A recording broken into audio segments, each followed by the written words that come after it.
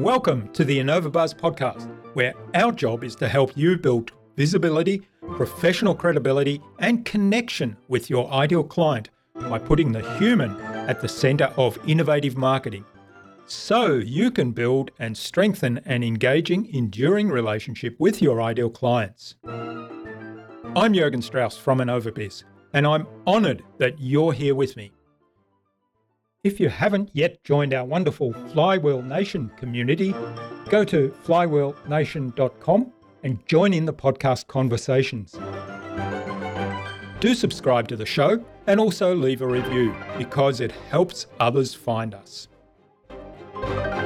Let's get into today's masterclass on this Innova.Buzz podcast.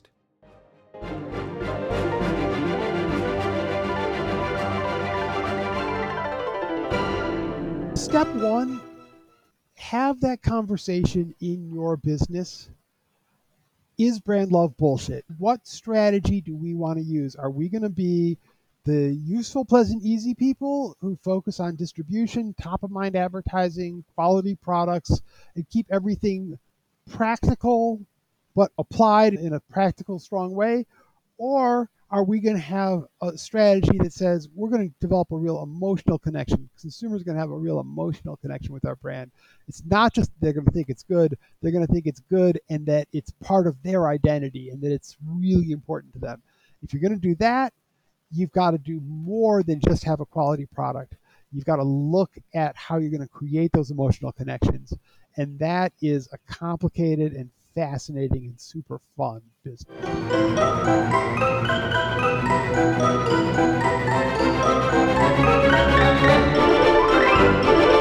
Welcome back. I hope you've had an awesome week so far. I'm really excited today to have on the Innova.Buzz podcast as my guest, Dr. Ahuvia. He's a professor of marketing at the University of Michigan, Dearborn, and the world's leading academic expert on brand love. That's right, brand love. He has been ranked in the top 2% of all scientists and ranked 22 in the world for research impact in consumer behavior. He's been featured in major media, including Time Magazine, the New York Times, the Wall Street Journal, Forbes, Der Spiegel, the Nihon Keizai Shimbun, Japan's Wall Street Journal, National Public Radio's Marketplace, and the Oprah Winfrey Show.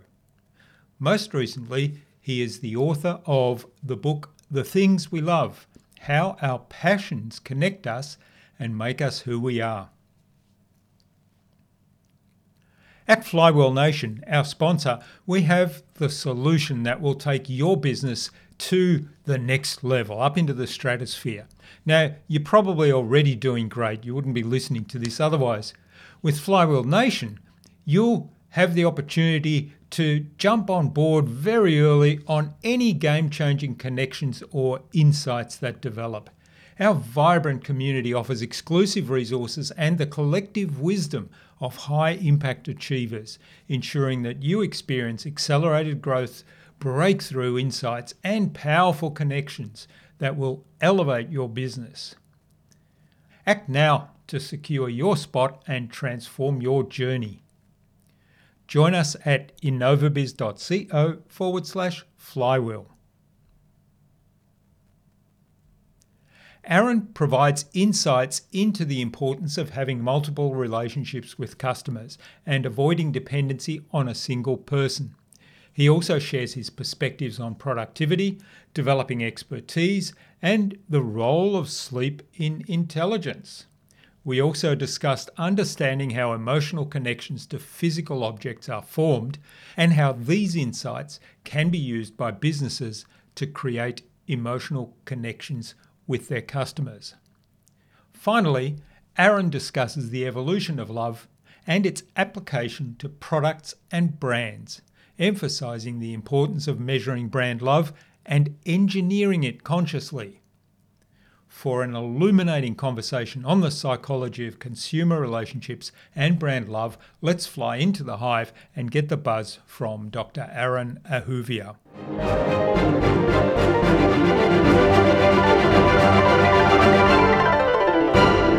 Hi, I'm your host, Jürgen Strauss from Innova.Buzz, and I'm really excited today to welcome to the Innova.Buzz podcast all the way from Ann Arbor in Michigan, the USA, Dr. Ahuvia, who's a marketing professor at the University of Michigan, Dearborn, and the world's most cited expert on brand love.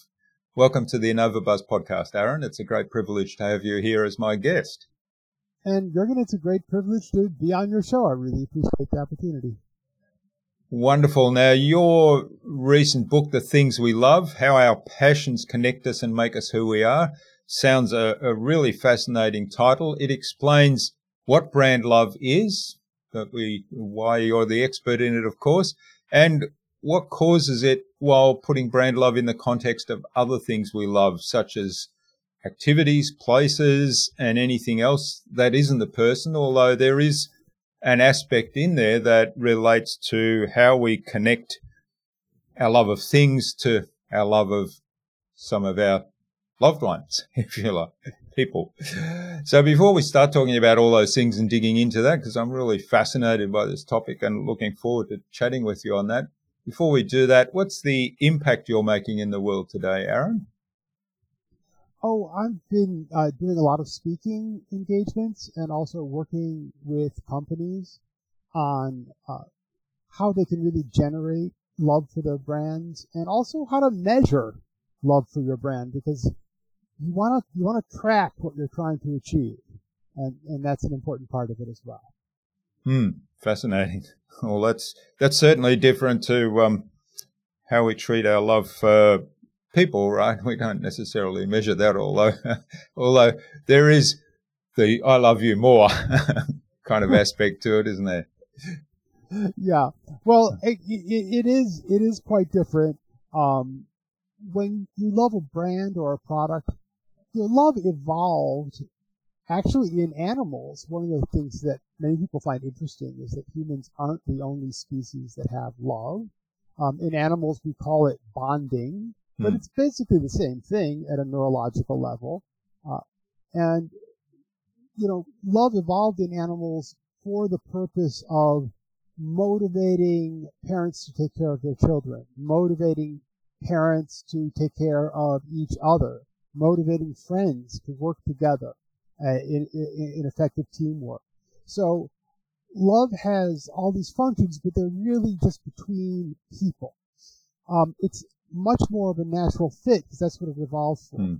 However, when we were evolving as humans, we didn't have a lot of things. We didn't live in a consumer culture like we are in now. So now that we're confronted with this consumer culture, our brain is kind of scrambling. How is it supposed to deal with all of this stuff out there that it didn't used to be there? And so it takes mechanisms like love, or interestingly, like hunger is another one. It takes these ancient mechanisms and kind of applies them to the things we have around us. So it's a little bit more of a forced fit. People do love things. It's not quite natural and obvious and easy the way it is with loving people. That creates a challenge for managers who want consumers to love their products and brands. And that's why we need something like measuring. You got to measure the love for a product or a brand because you've got to engineer it in a much more conscious way. Whereas you don't need to measure the love for your family because, it just happens. It kind of flows naturally. Yeah. Why do you think that people become, because you referred to the neurological science and evolution reasons why love evolved in animals and humans, why do you think we become emotionally attached to things, to physical objects? It's not natural and easy for your brain. Your brain actually has a series of mechanisms, probably more than one, on a non-conscious level. These are completely unconscious mechanisms. And their job is, in a sense, to prevent you from loving objects. Every time, well, let me just interject here, why would you have these? Why would your brain want to prevent you from loving objects? That seems sort of an odd thing, but it's not. When you love something, you want to hang on to it. You want to keep it. You want to protect it. You want to do a lot of things for it. That doesn't, from an evolutionary standpoint, make a lot of sense for objects. It makes total sense for your children. You want to keep your children and protect them and hang on to them and do a lot of nice things for them. But it doesn't make a lot of sense that you'd want to do that for some rock or what have you. Yeah. And in fact, there are situations where people have neurological problems. And the neurological problem is that these mechanisms that are in each of our brains that prevent us from having emotional attachments to a lot of objects, in some people those mechanisms function very poorly and don't do their job. And these people get emotional attachments to objects extremely easily. Now, we call these people hoarders. That's what a hoarder is. A hoarder is someone who has this neurological problem. They keep getting these emotional attachments to objects. They can't get rid of them. And you can see, like, how bad this is. So to prevent us all from being hoarders, we have evolved these mechanisms that say, if it's an object, value it in a pragmatic way, but don't get emotionally attached to it. However, we all do get emotionally attached to objects. So, like, how is this happening? Well, what's happening is that these mechanisms that normally prevent that are not functioning in some situations. Something is happening in your brain that sort of gets past those mechanisms. And there's three main ways that this happens, three main ways that we end up developing these emotional connections to things by circumventing these sort of defense mechanisms in your brain that are there to keep you from loving things. And so each of those involves people in some way, because one of the ways these mechanisms work is they classify something, again, completely unconsciously. They classify it as either a person or not a person. And if it's a person, it says, okay, well, you're not necessarily going to love this, but you might love it, right? It's eligible for love. If it's not a person, it gets put in the not a person pile. And you're not really supposed to, it's not really eligible for love psychologically in the same way. So every time that you love a brand or love a product, it's a little bit of a case of mistaken identity. What I mean by that is, at a non-conscious level, this sorting mechanism in your brain is sorting these things into the person category instead of the object category. And that's a trick that a lot of people in business have no clue about. They're not even aware that this is an issue. That not only are they not solving this problem, they don't even know this problem exists. They think that if they just get the evaluation higher, that people will create an emotional attachment to their brand. But that's not true. There's evaluations that I have that are very high. My quality evaluation for a Mercedes car is very high. I believe they are extremely well-made, excellent cars. I have zero emotional attachment to Mercedes. I've never owned one. Anyone who wants to give me a Mercedes, we can talk about that. But, so far, I'm more of an Audi guy, and I've never owned a Mercedes. I've got no emotional connection there. I'll tell you another example of this. I'm right now working on a project for the nation of Vietnam, working with them on tourism and branding the country for purposes of tourism. And I was talking to a friend of mine who visited Vietnam a couple of years ago as a tourist. I was very interested. And she said, "Oh, it was wonderful. It was such a beautiful country. The food was delicious. It was great. I think next year I'm going to go to Thailand." And that's the fear. That's the problem. I mean, her evaluation of that vacation in terms of like the quality of her experience was as high as it could get. But there was no emotional connection. There was nothing that made her say, yeah, and next year I want to go back to Vietnam again, because they hadn't created that emotional connection. And that's what a lot of companies miss, is that, yes, the quality is absolutely essential, 100% on board the quality train. It's absolutely essential. But you need the quality plus the emotional connection in order to create all the things that you really want, which are brand loyalty, repeat purchase, but not just that. People who are really involved with the brand, who feel committed to the brand, people who will say good things to their friends about the brand, people who, if they're on the internet and they see someone write something bad about the brand, will leap to its defense, right? All of those kinds of behaviors don't come from a quality evaluation. They come from love. Yeah. That's really important points there. The thing I'm curious about, I mean, if I think about some of the material things that I might be inclined to say, I love that. I love my bike. I love my cameras. They're things that bring me joy. Mm-hmm. So in a way, that's probably the connection. It's not that the physical, I love the physical thing simply because it's there or it's a physical thing. It's because I know that using that brings me joy, and it brings me joy in a way that it might be so much better than a cheaper version of that or a less convenient version of that or whatever it may be. The other side of the things where, and I recently had this experience where we were decluttering our display cabinet in the lounge room, and my wife said, we can throw away this sherry set. Now, we don't drink sherry, and this sherry set is kind of a little ornate. It's not a style that actually fits our character or that we would be inclined to buy.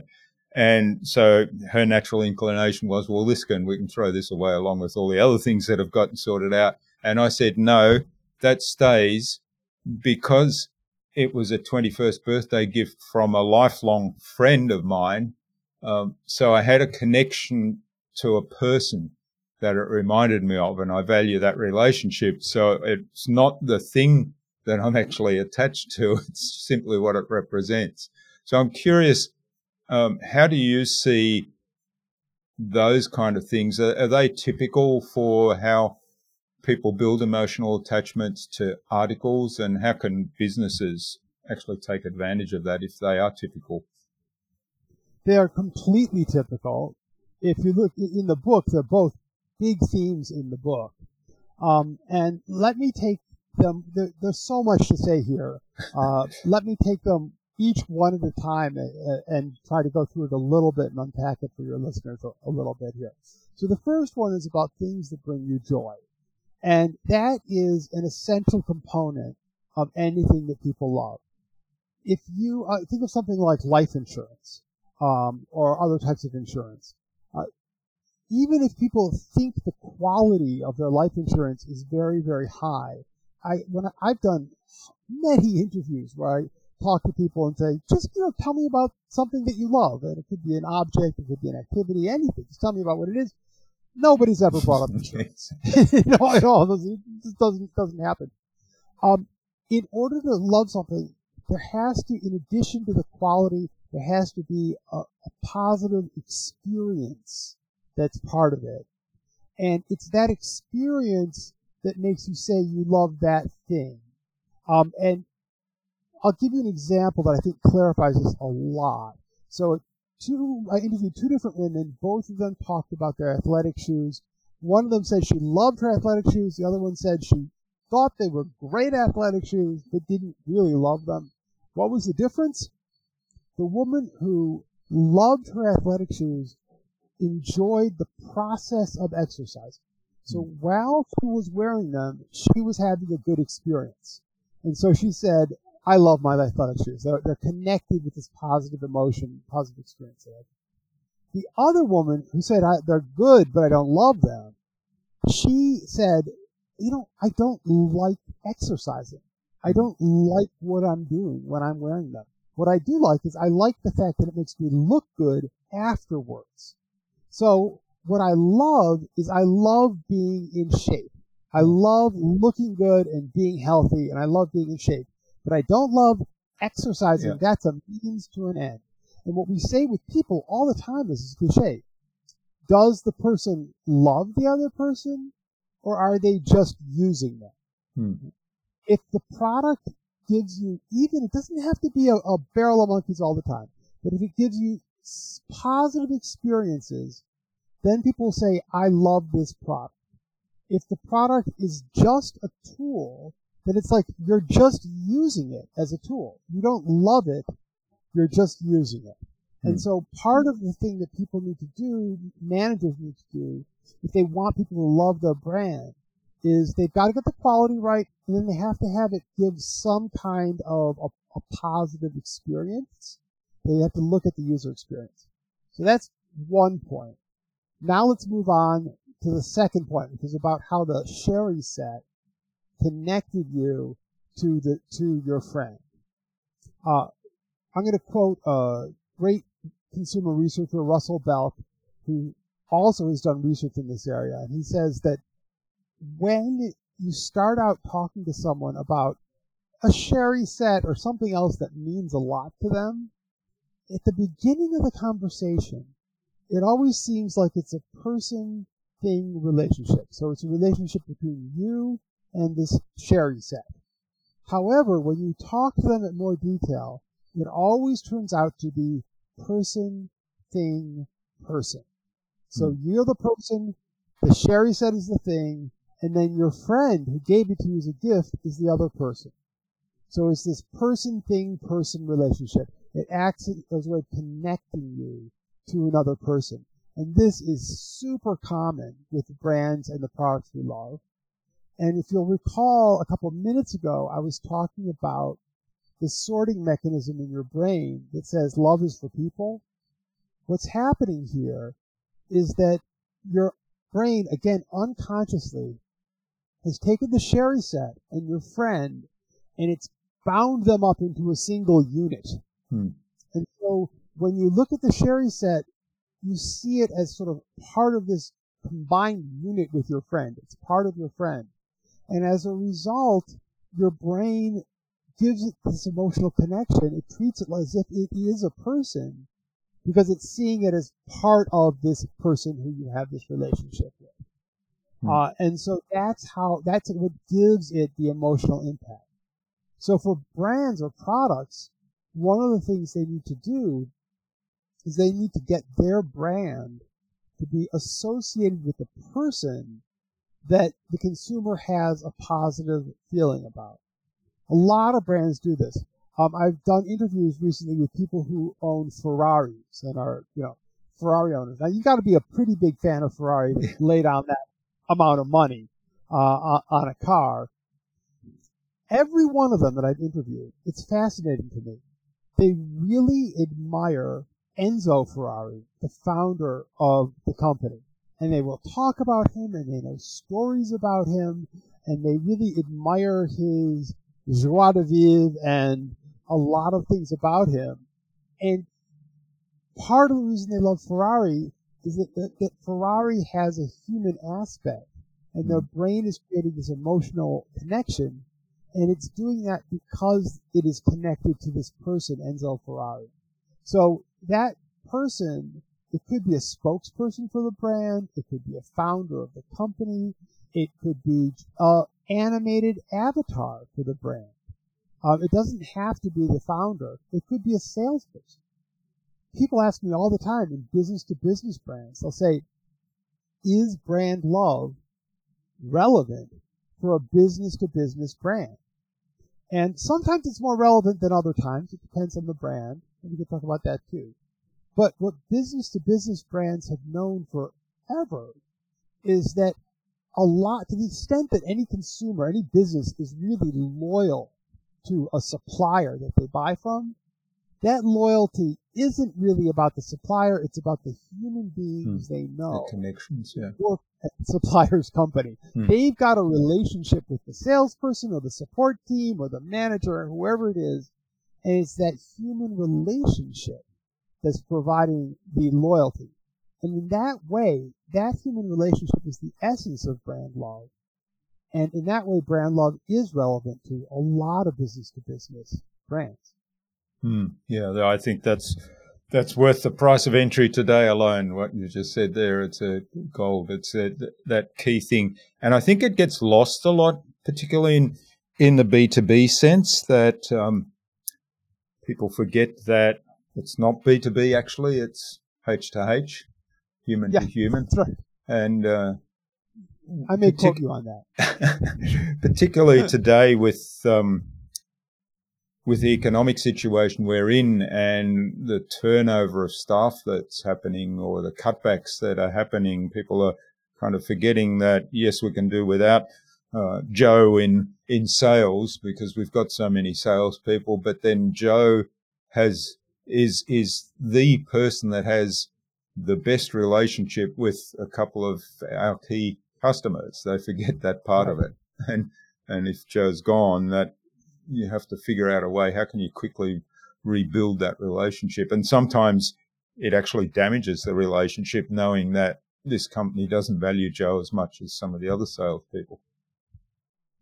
Absolutely. And it's a plus and a minus. I mean, if you're the company that has the salespeople, you want to be aware of this, and you don't want the whole company's relationship hanging by a single salesperson. Yeah. Because what if that person takes another job or, something happens?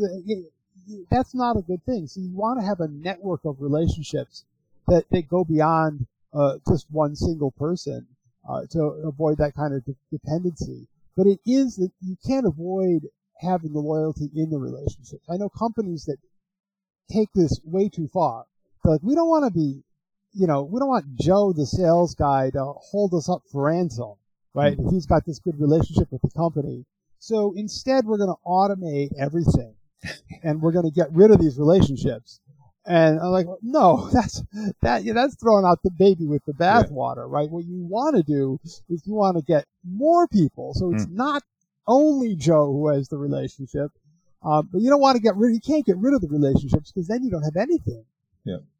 Yeah, that's absolutely crucial. And I know in my days in the corporate world, when the companies I worked for were doing this well, the salesperson would be the point person who would have key relationship with some people at the customer, but he would call in all the way up to the CEO of the company. He would call in different people at different levels to meet with their counterparts at the customer company so that the relationships were right across the board. Yeah. All right. You alluded earlier that this idea of brand love and setting out to build brand love for a brand or for a business or for a product isn't necessarily suitable for all companies. So talk to me a little bit more about that. Are there examples where it is suitable and people should be taking on board some of these ideas? And are there are there situations where people probably don't need to focus as much on this idea of brand love? Yeah, I mean, I'm unusual in the consulting speaking arena because most people, if they've got a hammer, they think everything is a nail. And, their idea is the right idea for everyone at all times. And that is really not true. There are certain things, even if you're not really going to have a brand love strategy, there are smart things you can do. If you're, say, again, a B2B brand and you decide we're not going to focus on brand love, it's still smart to have your salespeople form good relationships with the other company. Yeah. So there's certain techniques that you would want to apply. But there is the sort of core fact that at an unconscious level, the human brain does have this sorting mechanism that says, love is for people. We're going to have a more pragmatic relationship with objects. And if you want to get past that, it's expensive and labor intensive. You have to do a lot. Now, brand, you can do it, but it's not an easy thing to do. Apple is a great company, a great example of a company. They take brand love very, very seriously. And they measure it and they talk about it. And Apple is the most loved brand in the world, not by accident. I mean, they have very consciously and overtly targeted brand love. And it's fascinating to me to see how I'll discover something in my scientific research and then turn around and discover that 2 years ago Apple started doing it, or 2 years later Apple will start doing it, or one or the other, right? But they're right there, doing all the same stuff. And I've worked with Samsung on their global brand strategy, helping them figure out, okay, how do we build more of an emotional connection? And so there's a lot of brands where this works. However, because the brain has this sorting mechanism, there's going to be times when it's just not it's not worth the investment. It's not a good strategy for a company to be sort of trying to circumvent this. The company should perhaps say, you know what? People are going to see our products just as products. They're not going to form these emotional attachments to them. At least not deep ones. They may have sort of superficial emotional attachments, but not really deep emotional attachments to our products. And we're going to use a different strategy. And this other strategy, I sometimes call it useful, pleasant, and easy. Because that's what people want from an object. They want an object to be extremely useful. They want the experience to be pleasant. They don't want frustration. They don't want pain. They don't want like a bad experience. So the experience doesn't have to be like exhilarating, but it should be pleasant. And they want the whole thing to be easy, all the way through. And so you make sure that you pay a lot of attention to the consumer experience. You make sure that your product is useful, pleasant, and easy. And then the other part of the strategy is kind of a push strategy where you focus a lot on channels of distribution. So you make sure the product is available everywhere. So every time the consumer turns around, they're looking at that product. And you have a lot of reminder advertising going on. So the product stays top of mind. And with this being very convenient to access, top of mind for the consumer, they're not really that involved. So they think, well, what kind of tuna fish do I want? Oh, yeah, that's a good tuna fish. And they grab your tuna fish and they put it in their shopping cart and they move on. That can work very well for a lot of companies. If you look at a company like in the United States, Walmart. Walmart's a good example of this. Walmart is super useful. It has like all the products you want at a low price, and for a lot of people who are budget constrained, that's really important. And for other people who just like the deal, that's really important. So it's super useful. It could be a little more pleasant. It could be a little bit more easy, but there's a Walmart near you, so it's got the convenience thing. It does a fair amount of advertising to keep things top of mind, and they're a very profitable company.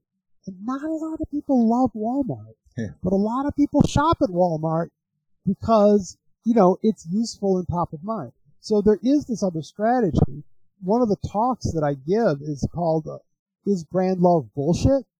And it really refers to this debate in a lot of companies because they don't know the vocabulary I use, but I'll bet to some of the listeners right now, you can find in your company the people who are like the useful, pleasant, easy people.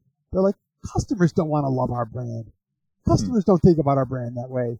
Let's be pragmatic. Let's be practical about this. So there's those people. And then there's the other people in the company who are like, no, customers could love our brand, right? We could be the next Apple. And those are sort of the brand love people. And one of the things that I do for companies sometimes is I help them reasonably sort through this and look at what are the pros and cons of each of these positions, because it's not a priori obvious that one of them is necessarily going to be right and the other one's going to be wrong. It depends. It's kind of a complicated decision. It depends on the specific company and what their circumstances are. Yeah, and there's probably a lot to learn from either approach and meld into a unique approach that suits your own particular strategy. So I think absolutely. You've shared lots of great examples there of what we can learn from that. And I love the UPE. I'll borrow that from you.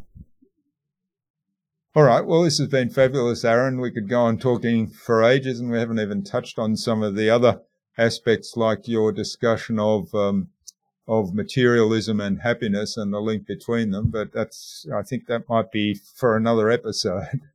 I'd be happy to come back and talk about materialism and happiness. Excellent. I think it's a good point now to move on to the buzz, which is our innovation round. It's the same 5 questions I ask of every guest. And the idea is you'll give the listener something to take away, an idea that they'll turn into action today and do something awesome with. Okay. You ready? Sure. What's the number one thing anyone needs to do to be more innovative? Get a good night's sleep. Absolutely. You mentioned my research on materialism and happiness. I have 2 main strands of research, one on brand love and the other is on happiness. And the research on happiness is equivocal, that sleep is so undervalued. If you get a good night's sleep every night, you will be smarter. There is no difference between give someone an IQ test. There's no difference between a stupid person and a tired person. So, get a good night's sleep, and it's particularly hard for people, often men, not only, but often men, often of my generation, but again, not only, who were raised with this absolutely unfounded belief that sleep is for wimps, and if you're like a strong guy, you don't need that. You can just train your body to live on 4 hours sleep, and all you're doing if you try and do that to yourself is making yourself distracted and frankly making yourself a little stupider than you, or less smart than you could otherwise be. So get a good night's sleep. And unhealthy. And there is a whole another episode on that whole answer, because I've recently really focused on my sleep, and I did it because I spoke to some sleep people on the podcast, and I thought, yes, they make lots of good points. They were talking essentially along the lines of what you've just shared. But what I've found is I've started losing weight. I've started being much more alert. Since I've gotten my sleep patterns in order, I haven't needed any daytime naps. I've been exercising much more robustly. I just feel better all around. It's amazing the difference it makes. So, yeah.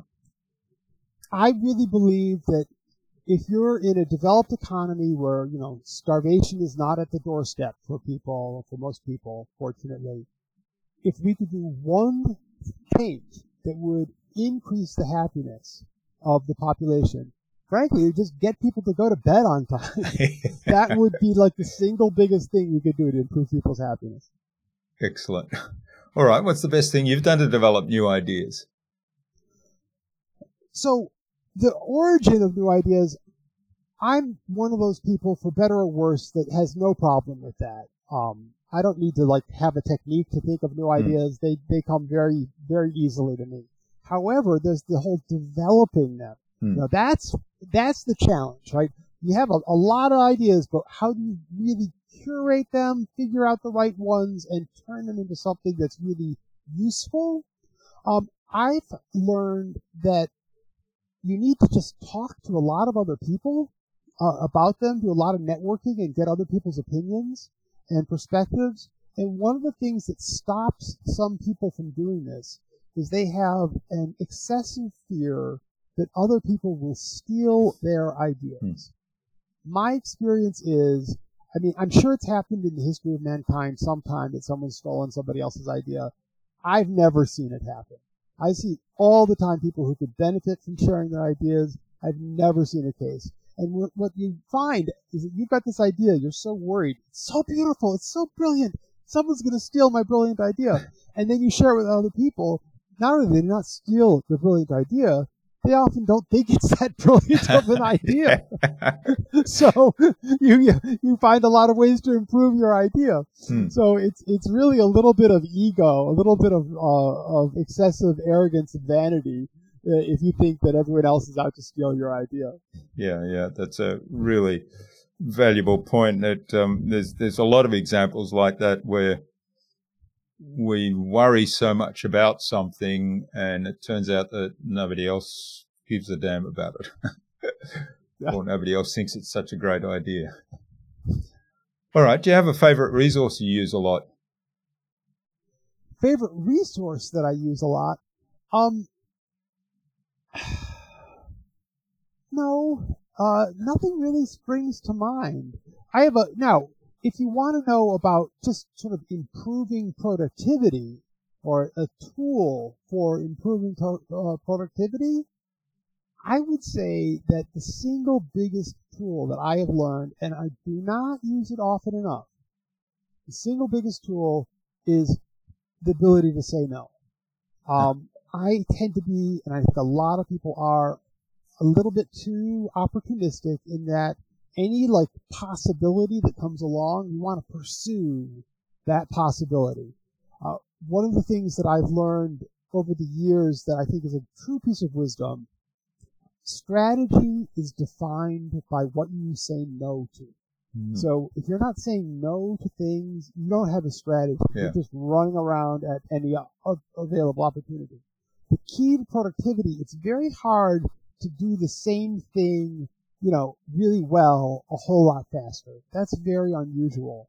The way to be more productive most of the time is to figure out what you should be doing and what you shouldn't, so you can devote your time to the right things. And that means being able to say no to the wrong things. Yeah, and setting boundaries. That's a really, really insightful point there, and great tool and skill to develop. All right, now what's the best way to keep a client on track? Incremental deadlines. If it were not for deadlines, I would get nothing done.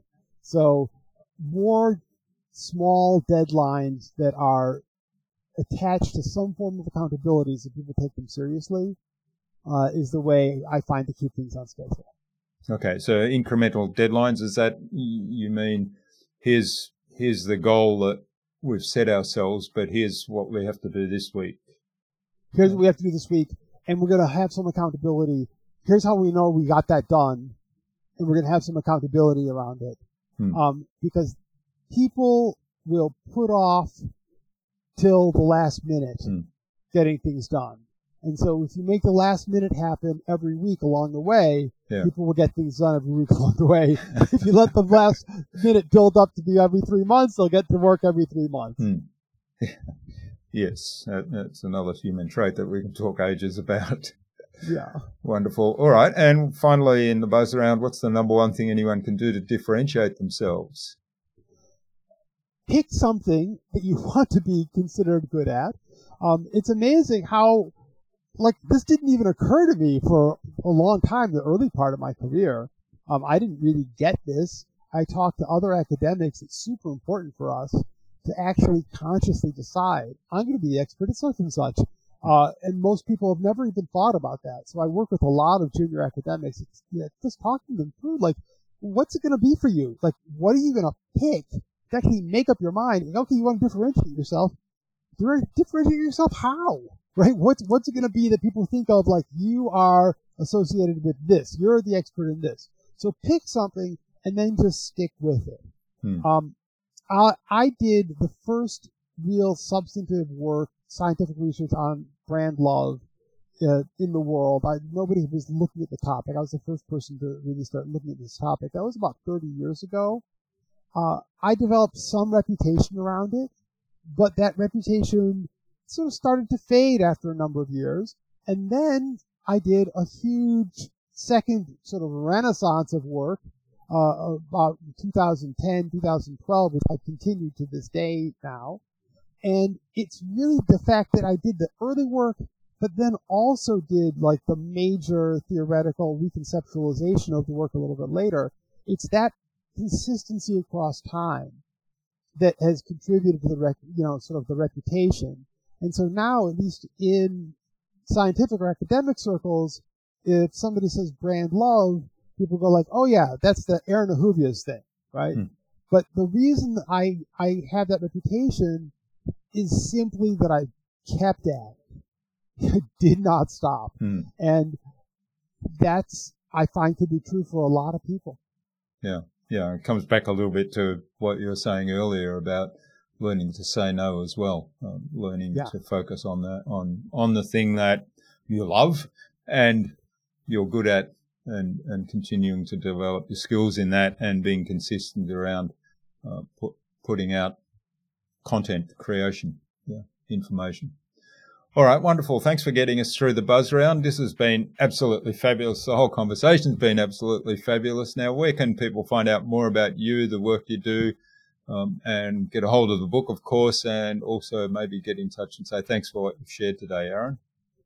The book is with a major publisher, Little Brown. It's available everywhere that you can get a book just about. It's called The Things We Love, How Our Passions Connect Us and Make Us Who We Are.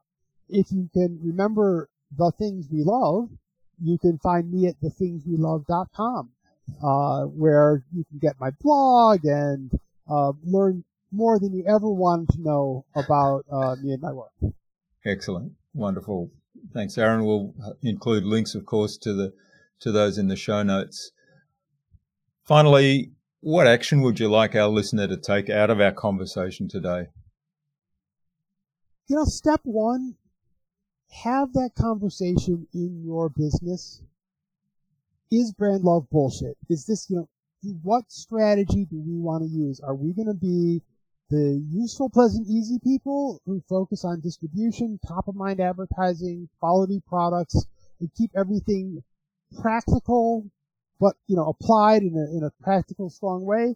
Or are we going to have a strategy that says we're going to develop a real emotional connection? Consumers are going to have a real emotional connection with our brand. It's not just they're going to think it's good, they're going to think it's good and that it's part of their identity and that it's really important to them. If you're going to do that, you've got to do more than just have a quality product. You've got to look at how you're going to create those emotional connections. And that is a complicated and fascinating and super fun business. Excellent. Well, that's a great call to action. Have that conversation, begin to really consciously think about that, and then, if you decide to go down the brand love path, get a hold of Aaron's book as a first step and read it.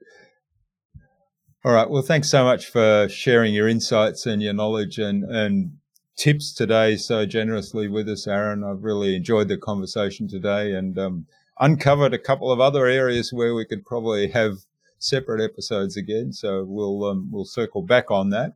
All the best for the future, and please do stay in touch. Yeah, Jürgen, this was really an enjoyable conversation. Thanks for the opportunity.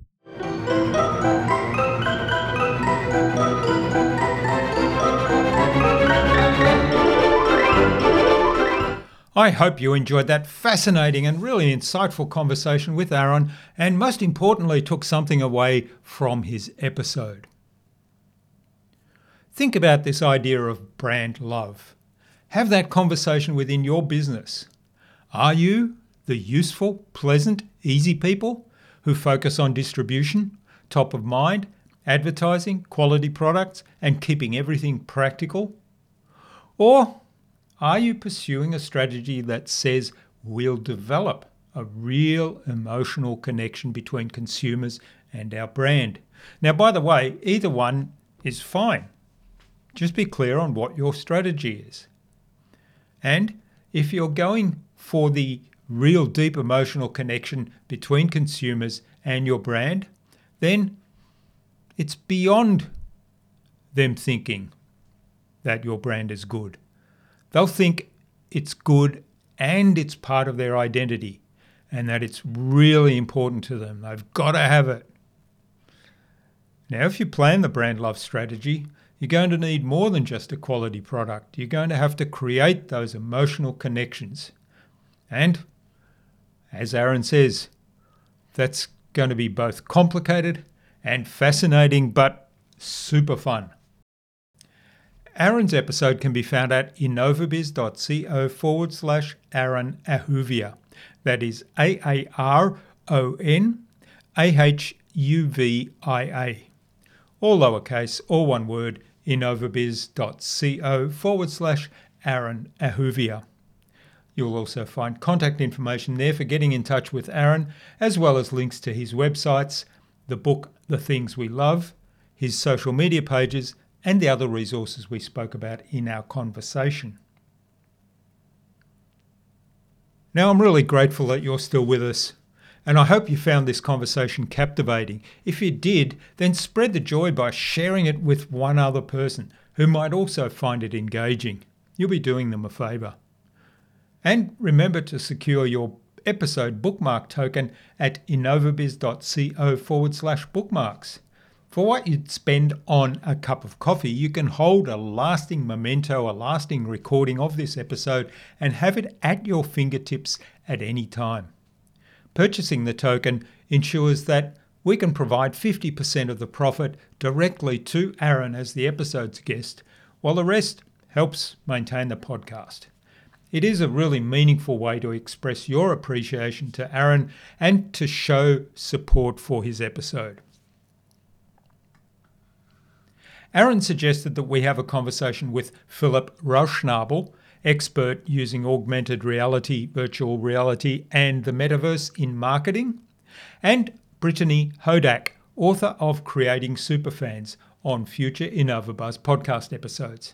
So Philip and Brittany, keep an eye on your inboxes for an invitation from us to the Innova.Buzz podcast, courtesy of Dr. Aaron Ahuvia. Thanks for listening. We'd love you to leave a review on this episode. It will help us to make the podcast better for you.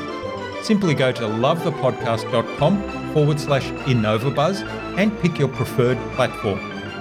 Remember to visit Innova.Biz.co/Flywheel and secure your membership to the exclusive Flywheel Nation community, where you'll enjoy direct access to our incredible podcast guests, engaging meaningful conversations, and participate in connection events designed to elevate your business journey. Don't miss out. Join Flywheel Nation today. Tune in again to the next episodes of the Innova.Buzz podcast, where we've got yet more fantastic guests lined up. Until next time, I'm Jürgen Strauss from Innova.Biz. Remember, be awesome and keep innovating.